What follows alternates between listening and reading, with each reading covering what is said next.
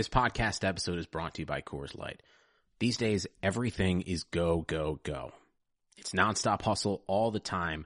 Work, friends, family expect you to be on 24/7. Well, sometimes you just need to reach for a Coors Light because it's made to chill.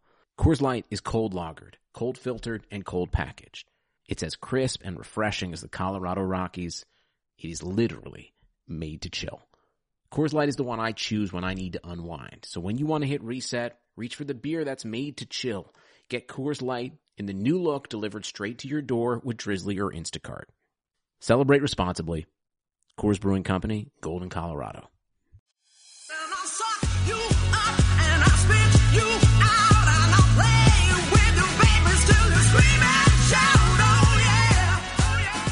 Flamethrowers. Now that our interviews are standalone, we thought it would be really important to re-release Amira's very special Black Women Athletes Speak Out episode that aired on June 5th, 2020. Amira dove deep and had conversations with athletes including Kelsey Bone, Gwen Berry, AJ Andrews, Soraya Tinker, Ziara King, Ellie Jean, Zaraya Quiraz, Bilkis Abdulkadir, Batuli Kamara, Alana Gardner, and Dr. Mariam Aziz. This is one of the most powerful episodes of the year, and we are so honored to bring it to you again today.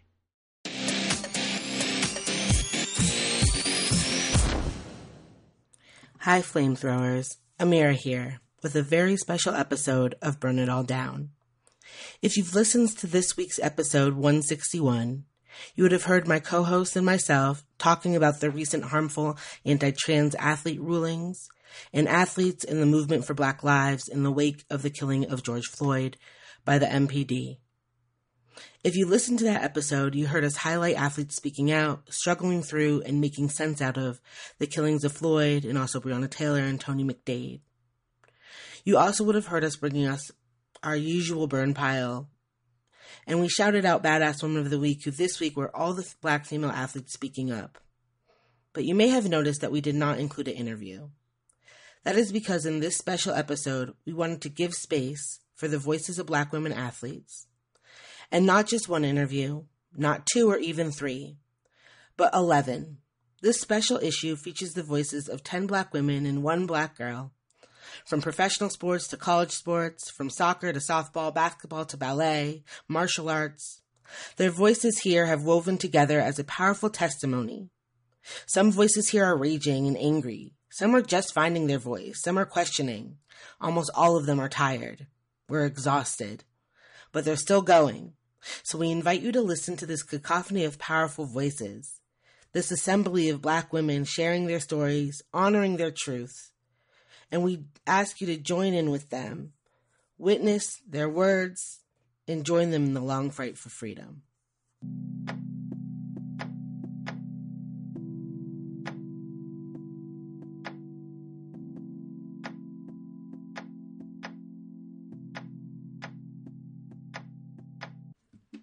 Black female athletes speaking out against racism and police brutality is nothing new. Back in 2016, after the police murders of Alton Sterling and Philando Castile, WNBA players led the way by wearing Black Lives Matter shirts and holding media blackouts where they refused to talk about basketball and would only talk about police violence. When Colin Kaepernick started taking a knee during the national anthem a few weeks later, center Kelsey Bone was the first of multiple WNBA players who joined him in protest. Notably, Kelsey is also the only WNBA player to take a knee outside of the 2016 season. In 2018, she played for the Las Vegas Aces and took a knee during the national anthem before every single game. We've been lucky enough to have Kelsey on Burn It All Down twice, episodes 22 and episode 60.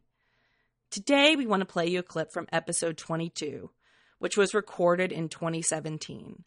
Back then, I talked with Kelsey soon after Donald Trump made headlines calling Kaepernick and other NFL players taking a knee sons of bitches.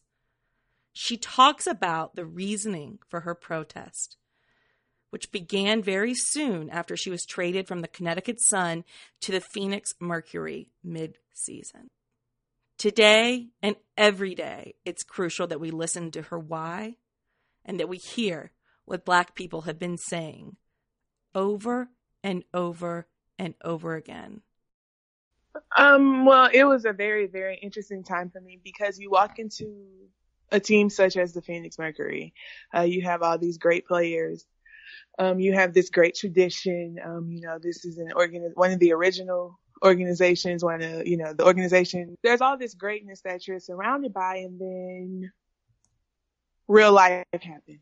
And while you're trying to fit into all this greatness, things that really mean something to you and things that really matter, you kind of have to speak up. I have a younger brother who's 16. My brother is today, he's 6'6".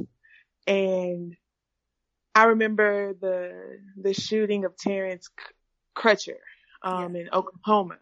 And I remember those cops sitting in the helicopter looking down and saying, "Oh, whoa, that's a big bad dude."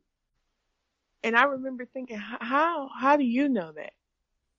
It's funny because I'm sitting here and I'm back in that moment. And, you talk about a big bad dude and you talk about what does that look like? My father is 6'5", my stepdad 6'3", my brother 6'6". I have two uncles that are 6'7" and 6'8". I'm 6'4" myself. So what makes you big and bad? And then I fast forward to this summer and I get a phone call from my mother that my brother's called her from the mall to come pick him up because he's been apprehended for shoplifting. Oh my God. Now, if you know my brother, that's how you respond. That's how you respond. I literally just landed back in Las Vegas. I just flown from Houston back to Las Vegas when I got this phone call, and the emotion that I felt in getting that phone call, what could I do? I was stuck. My brother's a junior in high school. He just turned 16.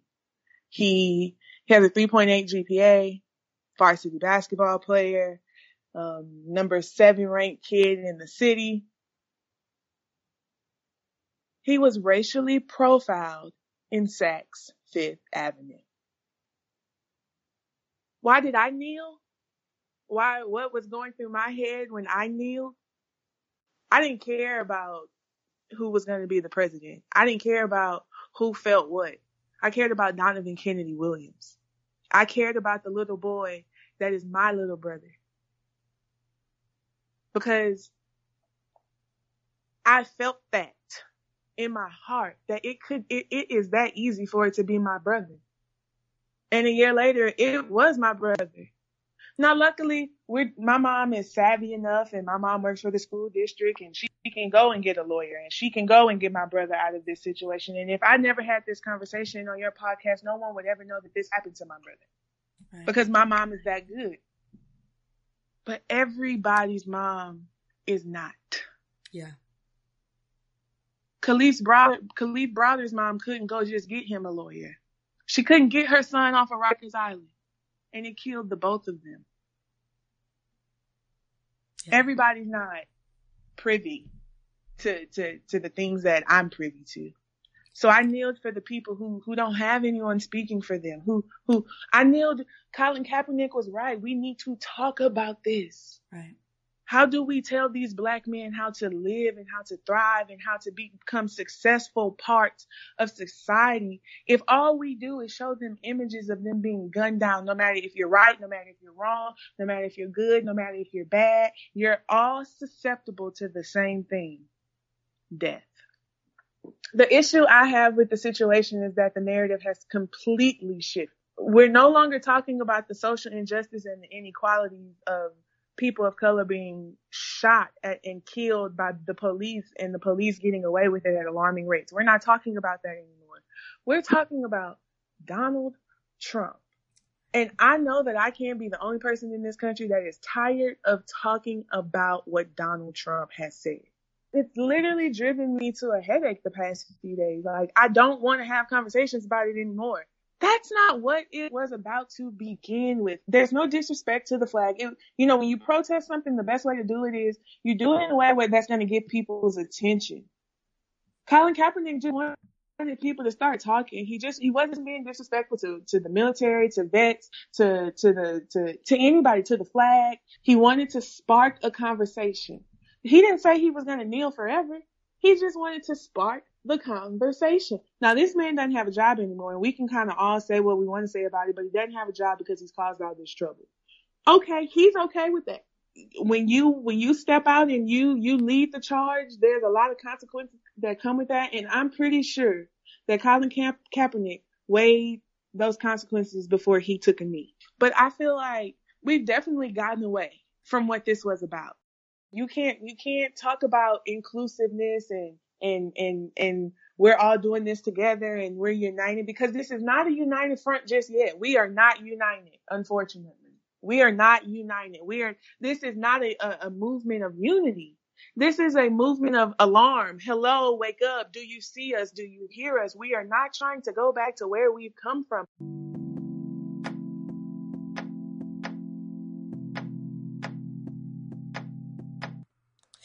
Over the last week, we've seen a rush of corporate, university, various business responses to this moment, rushing out to get statements, some better than others. Ben & Jerry's, Pornhub, Peloton, unexpectedly leading the way, setting the bar by putting resources and actionable items to their statements. And then you have things like Team USA, the U.S. Olympic and Paralympic Committee, that put out a fairly watered down statement that talked about having support for these protests and for Black lives, all while Gwen Berry was still on probation from when they reprimanded her for protesting at the Pan Am Games last fall. I caught up with Gwen to see how she was feeling right now. Mentally, emotionally, and physically, my body is preparing for, honestly, war.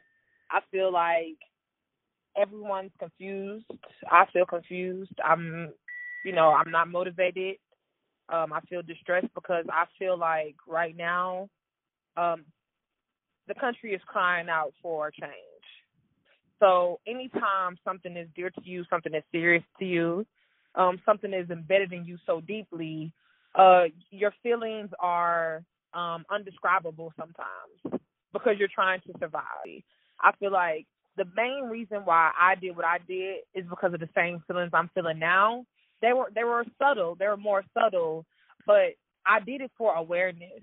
That week, there were, I want to say like 36 to like 58 deaths, innocent people getting killed by armed shooters and, no justice. It was the anniversary of Mike Brown. And, Mike Brown, he was in my community. He was probably friends of my cousins or, I knew that I'm from the area where he was slain. We walked the same streets. We went to the same parties. We probably went to the same school functions and events. So I feel like that is the reason why I took a stand on that day at that time. And that was a peaceful protest. And now the world is trying to bring or talk about, why aren't people protesting peacefully? Well, we tried that. We already tried that. So now it results to this. I find myself just trying to answer the questions that I have running through my mind. I just try to get up every day and do what I, need to do because I am here in Houston, Texas to train for the Olympics, even though, I really don't know how I feel about that anymore. I am taking breaks from social media sometimes. I feel like if it's too overwhelming, I'll probably just delete the app from my phone for a couple of hours just to give my mind a rest. And, I just honestly try to take it day by day. I make sure I'm in full contact all the time with my family members, making sure I know where they are. Everyone has locations on their phones, so we know that everyone is safe. And just mentally, I'm just trying to get some sleep, but, that's pretty hard too. Now, in addition to sleep, Gwen is also trying to get a public apology from TUSA. Please join with her and others demanding that they account for their hypocrisy. She wants it issued to her the same way they sent the probation letter, in the mail, on official paperwork, letterhead, and everything.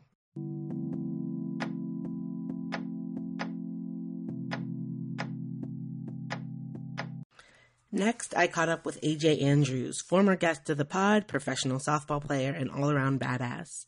I invite you to check out some of the work AJ's been doing, using her platform to highlight the experiences of other women athletes, particularly Black women athletes in sport. Just this week, she hosted a conversation for the Players Tribune with Natasha Cloud about athletic activism in this moment. Please check it out. I caught up with AJ to see how she was feeling and talk about softball's response, or lack thereof. Yeah, thank you so much for checking in on me and giving me an opportunity to kind of speak my truth and to say what's been on my mind, because this has really been something that is extremely heavy on my heart, and it's always been heavy on my heart. But it really just, in these times, I feel like you realize and you discover the people that are truly in your corner. And you discover the people that are truly your teammates. And you think about it as an athlete, we have so many teammates throughout our lives, from when we started playing sports to the professional level. We encounter so many different teammates, so many different coaches, so many different communities. And it's really very telling to have these circumstances where injustices arise and to see so many people that called me a teammate go silent. I think for me, it's been something that's been really eye-opening, because you've made it very clear I am not your teammate. I'm only of importance to you when we step out on that field. Because when this isn't a trending topic anymore, when you don't feel compelled to say something because everyone else is doing it, at the end of the day, I'm still going to be Black. At the end of the day, this is more than just a hashtag for me, because that hashtag represents not just potentially it being myself, it potentially could be my father, my sister, my brother, anyone, because of the fact that the hue of my skin, simply because the hue of my skin is darker than others. You would hope, right, to see more unity. You would hope to see those same people on the field that are defending you and that are by your side for a championship, championing you along the way, be those same people that are championing you for your right to take a jog without being harassed or being killed, for your right to sleep in your own house without being killed, your right to go to the store without being killed. You can rally all this energy, rally up all these words to cheer for me on the field, but you can't cheer for me and be there for me when I'm fighting, not for a game, but truly for my life.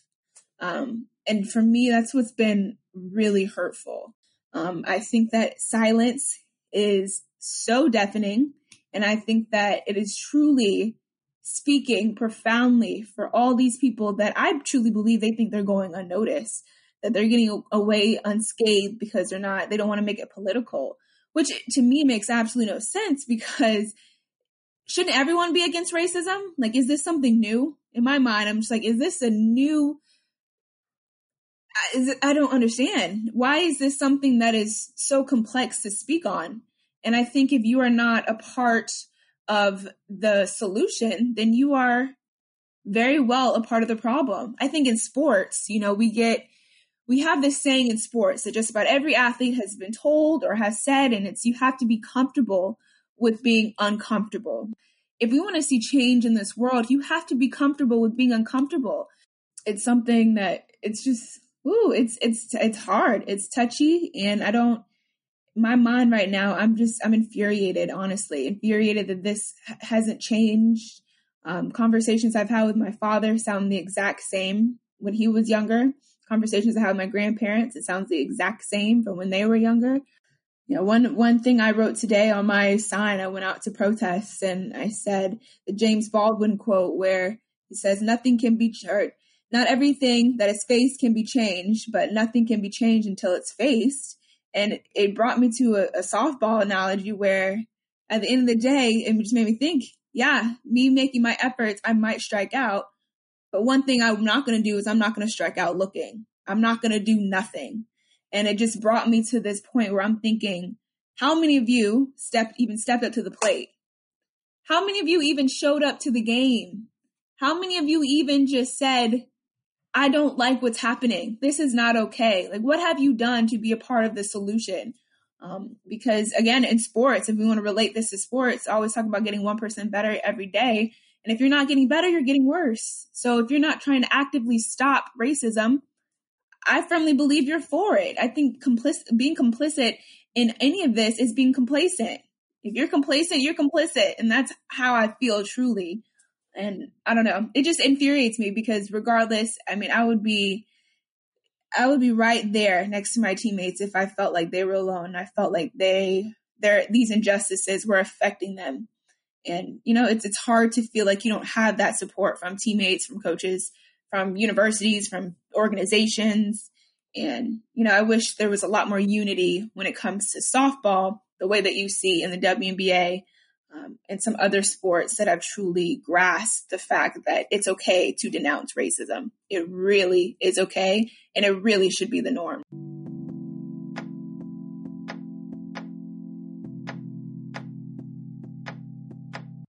From softball, we move on to two other predominantly white sports in the United States, hockey and soccer respectively, where Lindsay chats with two women at the beginning of their professional journeys, but already raising their voice. Last month, the Metropolitan Riveters selected Saroya Tinker in the first round of the NWHL draft. Coronavirus permitted, she will make her professional debut this fall.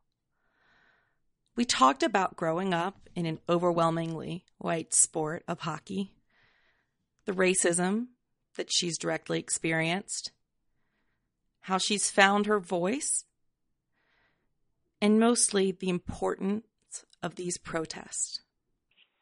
Throughout my career, I always knew that I was different from my teammates and never really found many of my closest friends on my team.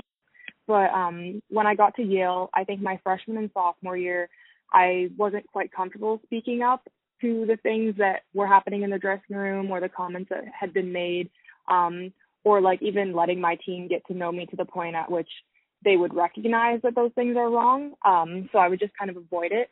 But throughout my upperclassmen years, junior and senior year, I think I just really came into my own and started realizing that it is my job to speak up, and was able to do that with my teammates, especially with my new coach coming in my senior year, and was able to express to him the difficulties I had and the diversity and inclusion training that I think should be used at Yale and in Yale athletics. So actually my senior year, I was able to play with Kirsten Good. She's a freshman. I'm going to be a sophomore this upcoming year at Yale, and she is also Black. So that was actually my first time ever playing with another Black girl throughout my whole hockey career. And it was just really nice to have somebody that I could look to in the dressing room in certain situations. And I know that she really looks up to me, and I felt like it was my job to be there for her as a sister or whatever you may say. But I think that now was my time to speak up, and I felt comfortable knowing that other Black hockey players were doing so as well. In my story, I told how another parent in the stands called me a crossbreed to my mom, and my mom had no idea how to react to that. And then I would also say that at Yale, in Yale, in the hockey community, it's very rich white culture. So I think that a lot of our players aren't able to recognize the privilege that they've been awarded because of their skin color. Once Evander Kane started speaking up, I know I followed him in the NHL my whole career and have always enjoyed watching him play. And I think that when he was able to have a strong voice and he was able to vocalize his opinion and was unapologetic about it. And then also Sarah Nurse on the women's side of the game. She's also another Black Canadian hockey player. And I think that I've definitely followed her career as she's played in the NCAA as well. And I think that it's important for us both to use our voices on the women's side of the game to improve the culture of diversity and inclusion. And in the dressing room and in terms of team culture, I think it's definitely important to call out other races' teammates and friends and family members. Also, just knowing and understanding that white supremacy occurs both overtly and covertly. So I think it's important to research that and educate each other on all of those things. And then also just for people to look deeper into their own upbringing and the anti-Blackness that has been preached to them throughout their adult life and childhood. And then just the fact that people need to educate themselves on the history of Black America and look deeper into prior public displays of racism. And it's just so important that people educate themselves and are aware of this and then spread that. And that will result and hopefully result in anti-racism. So I know that it's not my job to educate others, but I come from a family where my mom's white and my dad's Black. So I know that my family members have questions, and I know that my friends have questions. I know my teammates and coaches have questions, and I think that it's important that people feel comfortable reaching out to have those answered. Because as much as it is difficult to communicate these things, as it's just emotionally taxing, I think that it's important to create a platform where people feel comfortable talking to each other about it. And I just want to be able to do that because I know that I have so many white friends, family members, teammates that aren't aware of all this stuff, and they do want answers. So I want to be there to answer that for them. I think that for me, it's so hard to see all of the negative stuff all over social media and the news, but also just realizing that it's our time to speak up and realizing that it's important to use your platform in the way that you can. It's so saddening. I know that I've taken time and cried to myself and expressed my sadness to my family and my brothers. But I think that the biggest takeaway is that it's time for people to realize that we have tried to silently protest and peacefully protest, and it hasn't worked. And it hasn't worked for years, and it's 2020. So I think that what's going on right now it makes sense, and we're no longer going to be put up with being ignored.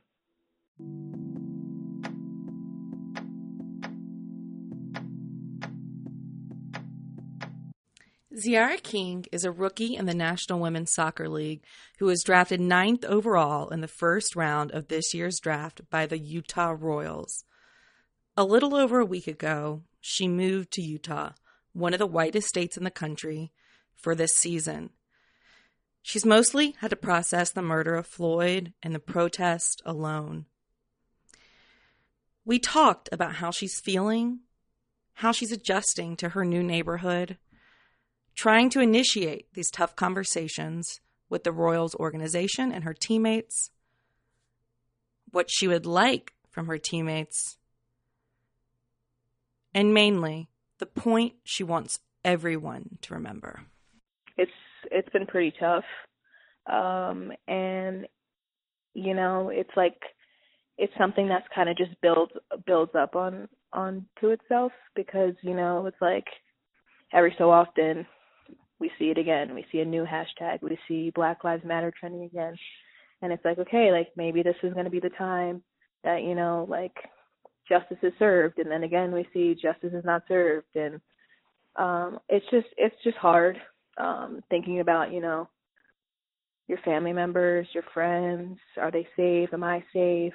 It's just a lot. It's a lot, really. And you know, social media is so good in the regard that we can spread information and we can like let these injustices be brought to light. But at the same time, it really can be traumatizing because it's like, okay, we keep seeing the same thing over again. We keep seeing these videos of people being killed. It's like almost like desensitizing us at the same time. And this last week especially has been kind of like information overload. It's like we keep seeing these protests, we keep seeing people getting tear gassed, we keep seeing, you know what I mean? It's a lot. It's definitely a lot.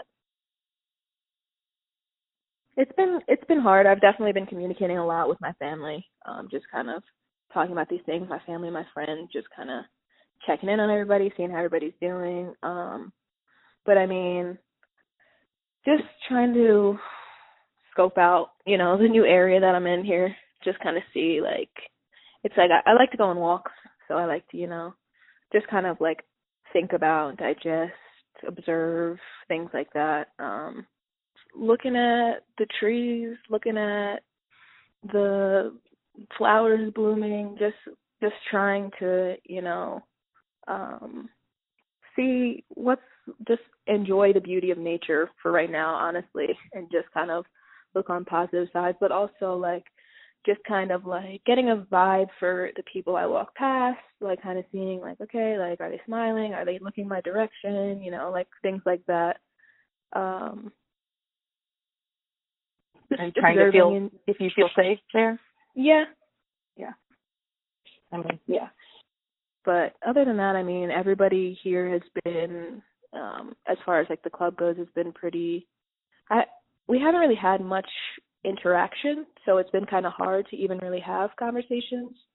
But I kind of extended like the arm to say like, look, like this is an issue, and if you guys want to talk about it, like I'm here to talk about it. Like I'm not uncomfortable having these conversations because they need to be had. Even though I really barely know these people, but I just want it to be known that I'm, you know what I mean, I'm communicating about the things that I care about. So it's hard because this is an uncomfortable conversation. And at the end of the day, of course, you want everybody to want to have the conversation and want to reach out and want to start the conversation. But at the end of the day, like, bottom line is it's not always going to be the case. But no, yeah, there have been definitely people that have reached out, and from the coaching staff as well. So that was also really, really comforting, I guess you could say, in some regard. I mean, first and foremost, have the conversations that are uncomfortable. Reach out to, you know, for people who are, for non-Black people or non-minorities or whatever term you want to use.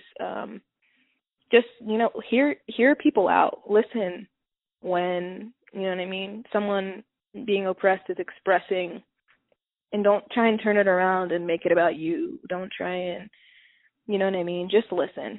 And I think that's really important, because I think it's so easy to deflect and to take away from like what the root of the issue is here. And at the end of the day, it's like you don't understand, and you probably won't ever understand what it's like to be Black in this country. And so when people who are expressing themselves, just listen, you know. But on top of that, I just hope that the NWSL and the players and everyone will do everything in their power to prevent racism from, you know, in whatever form and whatever way that may be, prevent it from continuing to spread and continuing to, you know, infiltrate the society that we live in. At the end of the day, there are serious injustices in this country that relate to Black people. And it's deeper than everything that you're seeing on the news. It's deeper than, like, it starts from the foundation that this country was built on. And I just hope that people understand that, you know, people are doing everything in their power to deflect from the original issue at hand. And I just hope that people, like, see past all of the, oh, well, they're criminals and they're thugs, they're looting, they're destroying. Look at the root here, okay? The root is people of color are being oppressed. Black people are being oppressed, okay? And just do everything in your power to just, it's hard because it's like in our power it sounds like it's easier, but at the bottom line is it's the people in power, it's the people with a lot of money and with the higher up people that have the control and the government officials that are letting these things slide. So it's just, but all you can do is do what you can do. And that is have the conversations, donate to the causes, vote.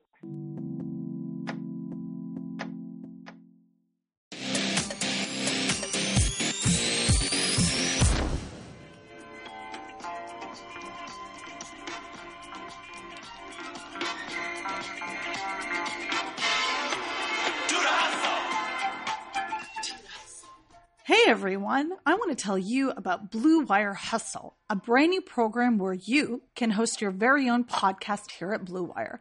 Hustle was created to give everyone the opportunity to take your podcast to the next level. Or if you want to host a podcast and just don't know where to start, Hustle is the perfect place for you. As part of the program, you'll receive personal cover art, Q&As with Blue Wire's top podcasters, access to our community Discord, and an e-learning course full of tips and tricks. On top of that, we'll help you get your show pushed out to Apple, Spotify, Google, Stitcher, and all other listening platforms. And the best part is, you can get all of this for only $15 a month.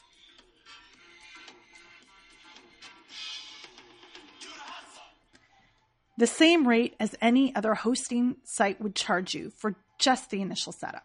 So whether you're starting from scratch or have an existing show that you want to grow, Hustle is an open door to leveling up your sports experience. Acceptance into the program is limited, so get your application in today.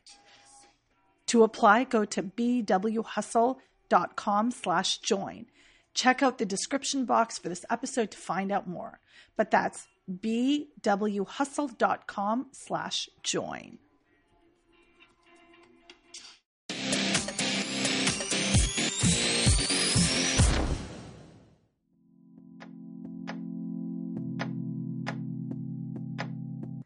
Black people and Blackness itself contains multitudes, and no one journey is the same. Next up, I chat with my former student, the marvelous Ellie Jean, as she embarks on her professional soccer career in Europe. She chats about learning to navigate and own her racial identity while finding her voice at the same time. So I am feeling very overwhelmed. I'm actually doing a lot better today. Yesterday was actually really tough for me. Just going on the internet and just in my headspace, I was like, oh, like I feel like I need to get away a little bit from viewing all of this. And I also had a lot of people reaching out to me, which I'm very grateful for, to express, their support for the Black community and all of that. But yeah, it gets really exhausting. Of mixed race. My, father's from the Dominican, and my mother is white. She's just from Mass in the United States.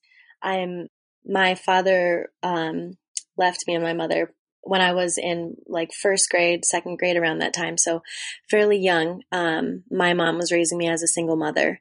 And I mainly only had contact with all of my mom's side. My dad's side of the family, not so much, because they're in the Dominican. I grew up with a white single mom, and I went to school with all white kids. I played sports with all white kids. I really, at a young age, I knew I looked different, but I really didn't think much of it. I felt like, oh, like I'm just this white kid in this white town. Nothing's really, it's going well, la, la, la. And obviously, as I start to get older, things start to change, and we're obviously starting to learn more about, the world is not always a safe place. It's not always, butterflies and rainbows. And yeah, I experienced a lot of microaggressions and kind of blatant racism from a lot of my and I quote, friends in high school, just thinking that it's funny, and me also not knowing how to react to those situations because I never had that type of education. Because even now, I feel like sometimes my perspective isn't always valid because I feel like I haven't, and I do understand that it is, but I often have a internal conflict with wanting to speak out and talk about these things because I know that I'm in a very privileged situation. The color of my skin is lighter than others, and that protects me in a lot of sort of ways. I've been trying to have discussions with, my family, and my best friend and I actually went to a protest a few days ago, which was great. And I think that might have been her first protest and might have been her first real speaking out about race issues, which I was really proud of her for doing. But I just hope that people understand that it takes more than posting something on social media for things to actually occur. And I've even had to learn that in almost every environment that I've been in. No, I don't want to say in almost all of the environments I've been in, especially throughout my athletic career, I have been the minority. I'm trying to go through figuring out my whole entire Black identity. But whenever I step into a space, I'm already identified as Black. I'm that's the first thing that people see. But yeah, my awareness is certainly growing, especially as I go into professional environments. I'm also trying to, speak out about these issues. I know that you have your colleague who does the FAIR Network, which I really hope to get into one day. When I was at FCN, we got to choose a female who we got to put on the back of our shirt, and I chose Crystal Dunn just because not only is she a phenomenal player on the U.S. women's national team, but she's also trying to bring up these issues for women's soccer in the United States, and how it's predominantly white, and how she hasn't seen a lot of players that look like herself. Now she's trying to push those barriers. So I'm kind of trying to go in her path. Yeah. So when I was in Denmark, actually, I did have a few conversations with people. A lot of my teammates just asking, and they're like, oh, why is the United States doing this? And why that? And I'm like, I don't know. I'm just trying to figure out and wrap my head around it as much as you guys are about just talking about, the difference in environments from the United States to Denmark. And I'm really excited to be heading to Holland. I really can't wait, but I also do understand that I'm probably I will be a minority there as well. And I think for me, I just want to speak my truth, and I want to say that, yeah, these issues aren't fixed. But it's not just in the United States that these issues aren't fixed. These are all over the world issues. And we've even seen that within the past couple months about all the racial inequality that's going on within the football world. We've seen that all of the racial slurs that were being screamed at, certain players on the pitch. And so obviously it's not just a United States issue. Things, we're the home of the free, but then obviously not everybody is free.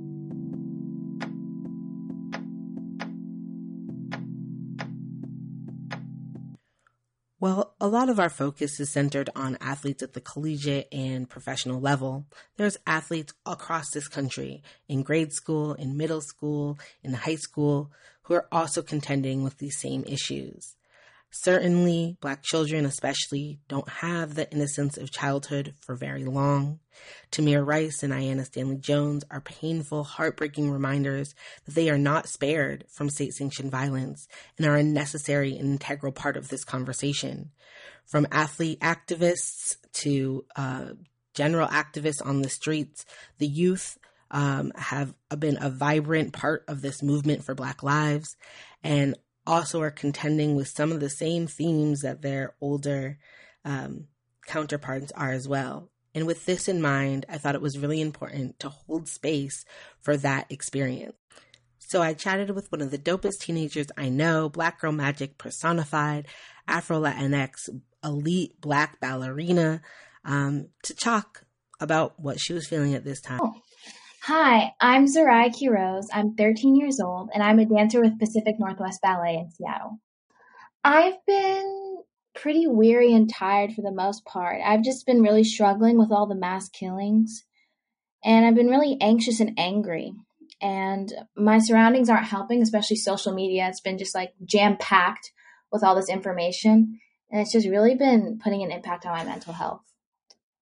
I just feel like within dance, it's been predominantly white, and it's targeted towards a wealthier community, and it's targeted toward a white, wealthier community. So when it comes to ballet, even simple things such as pink tights or pink ballet shoes, the meaning of those things are supposed to blend into your body and extend the line of your body, but they're all white. And I'm lucky that Fried of London has come out with black and brown leotards and tights and point shoes, but it's not always been this way. And it's just been really difficult. It's even hair, putting it in a bun. My hair isn't supposed to be in a tight bun all the time. It's not supposed to have hairspray in it. I have really been struggling with not only my dance company, but a lot of dance companies within the country. I really only notice them speak out when Black ballerinas within their company are raising awareness about these issues, because they always claim to be diverse until it's time to show up and be there and advocate.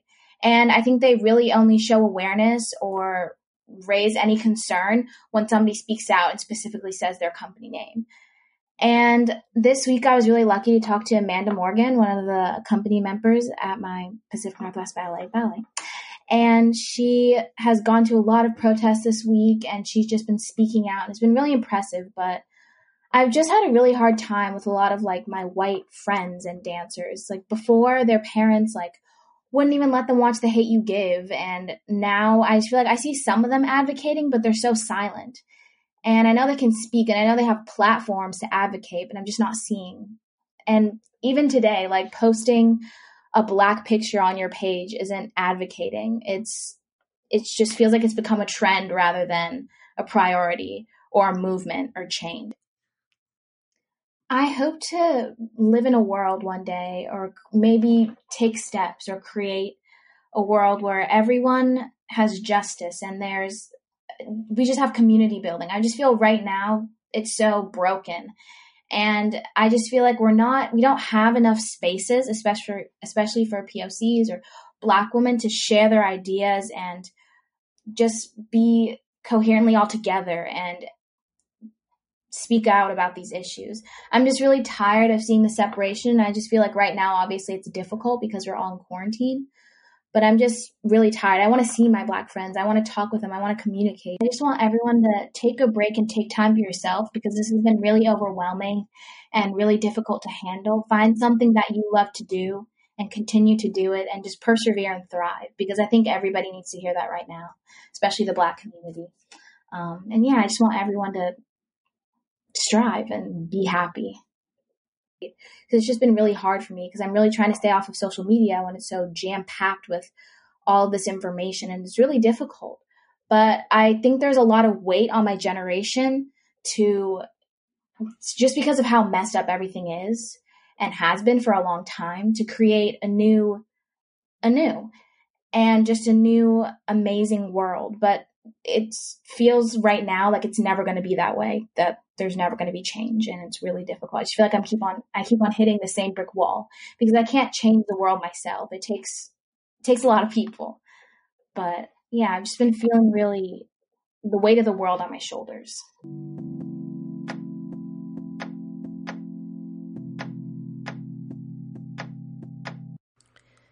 Next, Shireen chats with Bilkis Abdul-Qadir.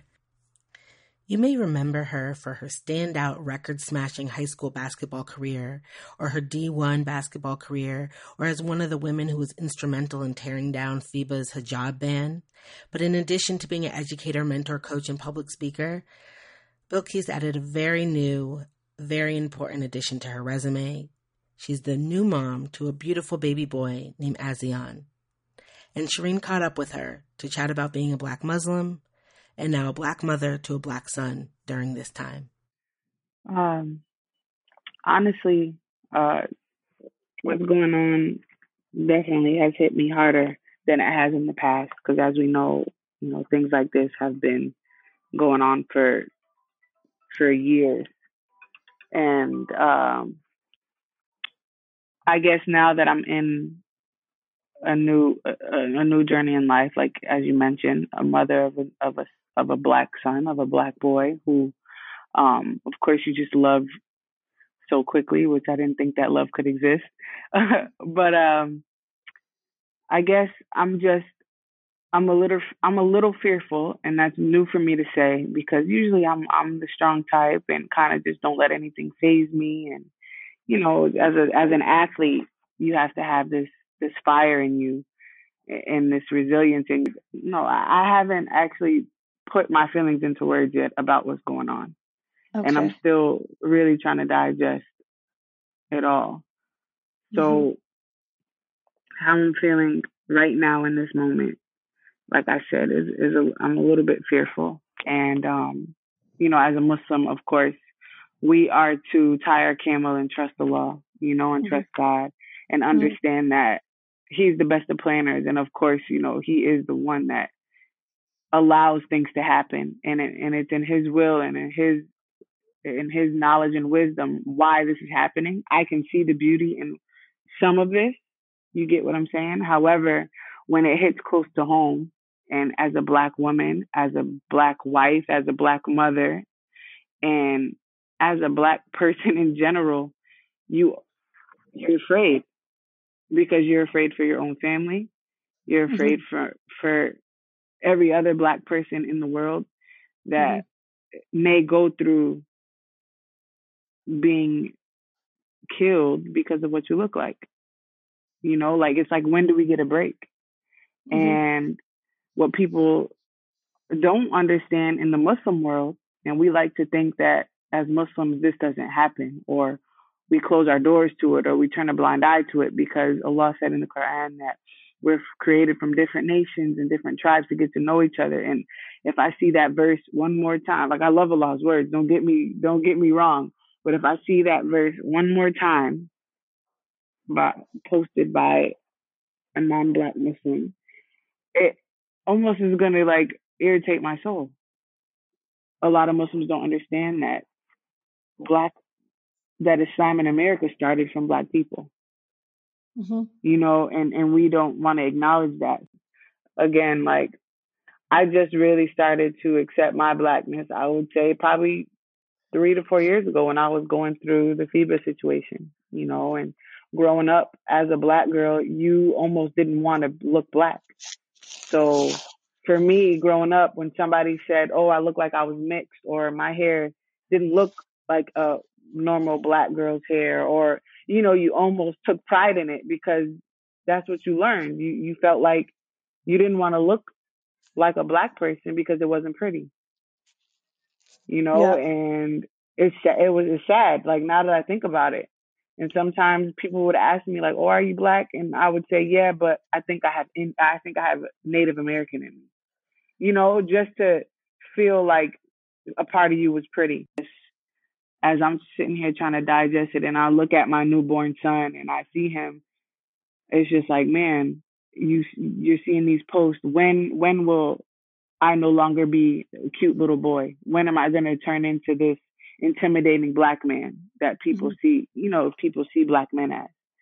So for him, it's like, at what age do we have to prepare him? Like, my husband just told me the other day, or he shared with me a little while ago too, but he brought it up. He said, his dad was a cop for over 30 years. And he sat him down probably at the age of 10 and told him, this is what you do when the cops pull you over. And this was 28 years ago when my husband had to have this conversation with his father. And I have to have the same conversation in 2030, God willing, with my son.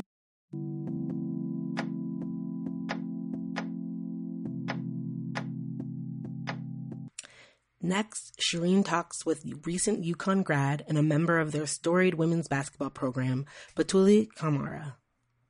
At the moment, it is a lot to take in. There are so many different layers to this fight, to our collective fight, and to our collective healing. And to be able to process all of that at once,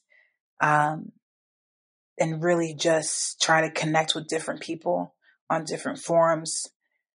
At the end of the day, it has been really important for me to work to take care of myself, of my spirit, while also connecting, like I said, with others who are at the front lines, those who may be sharing information and who are at different forms of advocacy during this time. I would say for me, the biggest part that I would say for those, especially athletes, is do your research.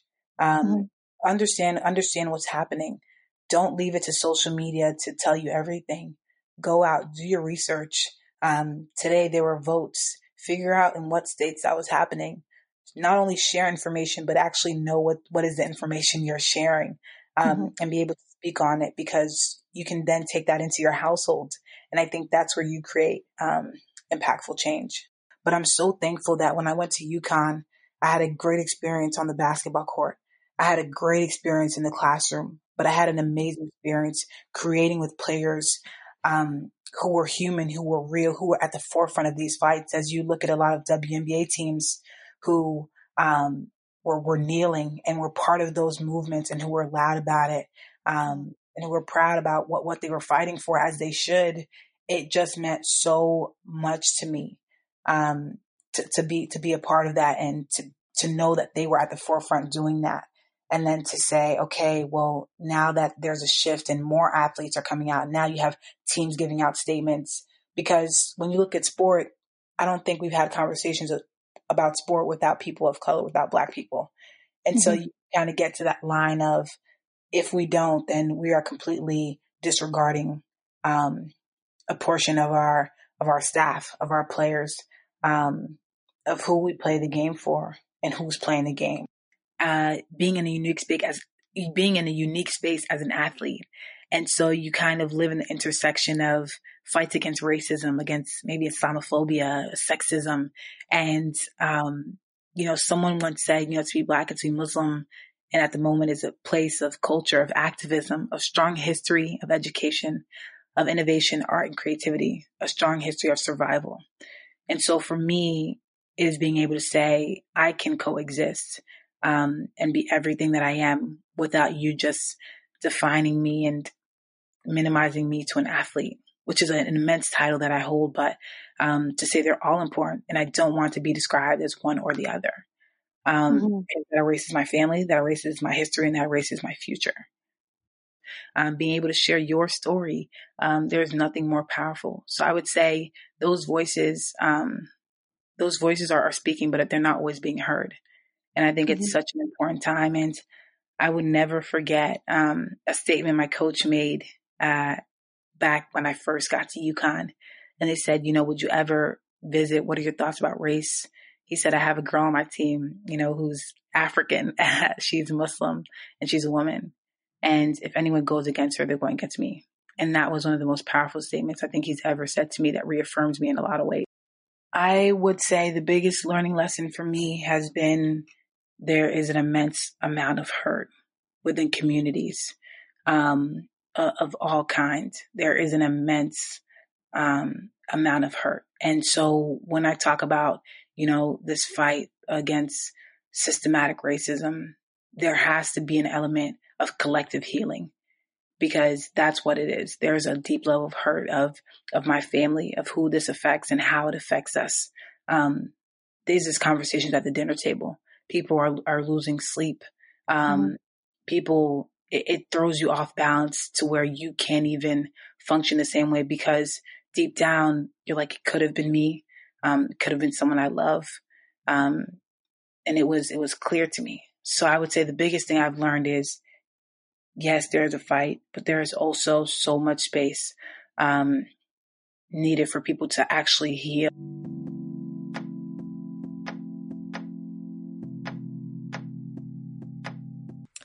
In so many of the conversations, you hear over and over again, people say they're tired. Black women saying they're exhausted. But Toli just said, we need to heal. And in many of these conversations, our own podcast included, a lot of time the perceived audience is somebody who's beginning their journey. And so a lot of the advice being given out is about how to get involved, how to be uncomfortable, how to learn to talk about race. And I wanted to hold space here for a different conversation, one centered on Black women who are looking to figure out how to survive, how to love themselves during this, how to practice self-care. So for that, I called up my friend Alana Gardner, MFT. She's an individual and relationship specialist, a fitness professional, and a heart warrior. I think like energetically and emotionally, I feel heavy for a plethora of reasons. I think, being a Black person, a Black woman existing, in a Black body in a predominantly, I think, Black city is challenging right now. It's really harrowing. So I'm feeling very heavy, but also feeling very conflicted about kind of what to do with my heaviness, or I guess how present I'm willing to be while also caring for other people. Like, Black people aren't a monolith. So we're not all going to, I think, want to show up in the same ways when it comes to our own self-care, and recognizing that even if we're all being hit with the same stressors, with the same stimuli, unfortunate stimuli, that you have to recognize and acknowledge how that manifests, for you, right? Some people, I think, are, highly mobilized, so it's like I'm anxious about these things, or no, like I feel very much like I have to go out and do something and be able to, kind of advocate for myself. And I'm willing to jump into any sort of form of self-care or emotional well-being or, activism that I possibly can do. While there's on the other scheme of it, there's people who are just so numb to a lot of what it is that, we're experiencing, what we're kind of going through. So the framework of how I like to kind of, work in my practice and work with clients is from, you use the word holistic. So for me, I do kind of look at self-care in the same way. So when I say holistic or, holistic practices or holistic healing, it really is coming from this idea of like the self system and the various sort of parts and pieces of us as a human being that very much sort of make up who we are and that we could tap into and utilize, right? So whether it be the physical body, the emotional body, the mental body, the spiritual body, or the relational body, your self-care practices can reflect all of those different parts of the self system, right? So when you talk about the physical body, it literally is, your actual body, like how are you hydrating it? How much are you sleeping? How are you, physically moving your body in ways that's going to help you either relieve stress or keep your body maintained and in a healthy state? Are you nourishing yourself well, feeding yourself well? That's just kind of like basic bare minimum type of things. I think when we think about physical self-care, it tends to just kind of only focus on working out or trying to be as quote unquote healthy as we possibly can be. But really, a good diet and workout routine doesn't outrun, lack of sleep, or it doesn't outrun, the fact that you're, not drinking water and things like that. So really thinking about your physical self-care and tapping into how nourished am I keeping myself, whether that be through my hydration, through my food intake, through, my sleep, my quality of sleep, all of those things. Those are basic, physical things that you can tap into that has nothing to do with like weight loss, a scale, and I'm also very much a big fan of utilizing physical fitness in a way that's sort of joyful, right? So not trying to shrink or use or manipulate your body in any sort of way. You're really just trying to tap into physically moving your body because it's good. It feels good to do so, right? So then there's, emotional self-care. So that's, how emotions, I think, are sort of showing up for you. And again, emotions are very much tied to our physical body. Emotions are the language of the body and thoughts are the language of the brain. So being able to have a relationship with, not just sort of labeling and naming your emotions, but I think having an effective release for those emotions. Are you able to, write about them? Are you able to speak about them? Are you able to breathe through whatever it is that you're emotionally experiencing? Like breath is the first thing that you have when you come into this world. and it's the last thing that you take when you make your transition out. And so being able to, utilize things like breath work to be able to ground yourself enough to even sit with your emotions is really important. Talking to, outside, people outside of yourself, just because we're in, I think, a pandemic, and I know that, you have listeners from all over. So everybody's pandemic practices probably look very different right now. Some people might be in the yellow. Some people might be totally reopened. Some people just don't feel safe enough to leave their homes. There is literally a therapeutic resource for probably each and every one of those things. So I think, something that myself and other wellness practitioners that I'm connected to have tried our best to do is offer virtual practices or sort of like a virtual laying of hands or holding a space. And I'll be sure to send over some additional resources, because I'm very much somebody who's big on taking insight and turning it into action. There's no point in having newfound insight if you can't make it actionable. So I'll definitely send over some additional resources that can hopefully hold and keep people during this time.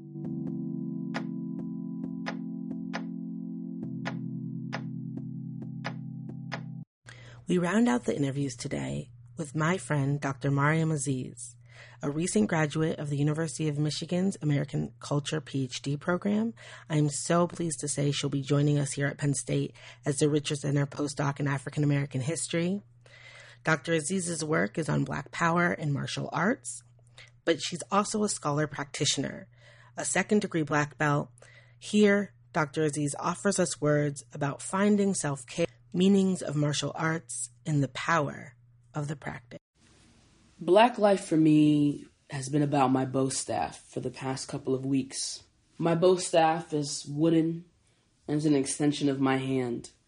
And as a martial artist, I whip it around my head and make circular movements around my body to move through the pain that I've been feeling, not only around the murder of George Floyd, but around the murders of Breonna Taylor, Tony McDade, and also locally in Michigan, Ora Rosser.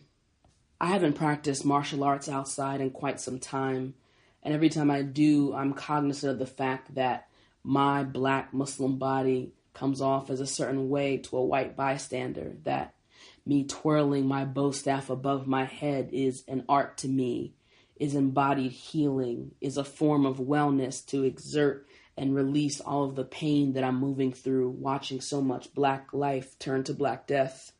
I've used this as a form of wellness for so many years, dating back to the time when, after the 2016 elections, I taught a slew of anti-hate crime self-defense seminars that were as much about learning how to defend Black and brown and queer bodies and trans bodies as much as they were about moving through the moment and finding a source of comfort by reconnecting with our bodies as they are and not as people believe they should be. What was so powerful for me about that work was that we were not teaching people empowerment, but creating space for them to empower themselves through martial arts and unarmed self-defense. My wellness increases every time that I remember that we had classrooms with old South Asian Muslim aunties, with young trans and non-binary folk, rooms that people said could not be created, but rooms that we manifested, where we all moved together and learned to have a different relationship to not only our bodies, but the bodies of others. Creating this type of space has always been my politic, and making this type of safe has always been my politic. But as I've been standing outside, moving through the air, transcending with my staff, I'm reminded again that there's no safe space for bodies that look like mine. What so often gets left out of narratives around Black Lives Matter is that we always have to say her name and say their names, that Black folk, regardless of gender, are at risk of dangerous state violence and intercommunity violence. And as a scholar practitioner, I know that this is nothing new. I know that the FBI and police departments surveil the Nation of Islam for practicing martial arts and learning how to defend themselves against police dogs and police batons, that they were learning to defend themselves against staffs being used against them. I know this is nothing new because under Black women's leadership in Oakland, the Black Panther Party taught young kids martial arts and yoga so that they could experience movement arts, so that they could feel through the anger, the sadness, and the joy of being young and Black in the 1970s in the United States. I'm reminded of their legacies in these moments as I try and move my body freely outside. That part of Black liberation has always been about Black liberation and moving the body through space and time as you will and see fit. To be able to walk to a corner store and be able to leave unharmed. To be able to get home or wake up in your bed safe and sound.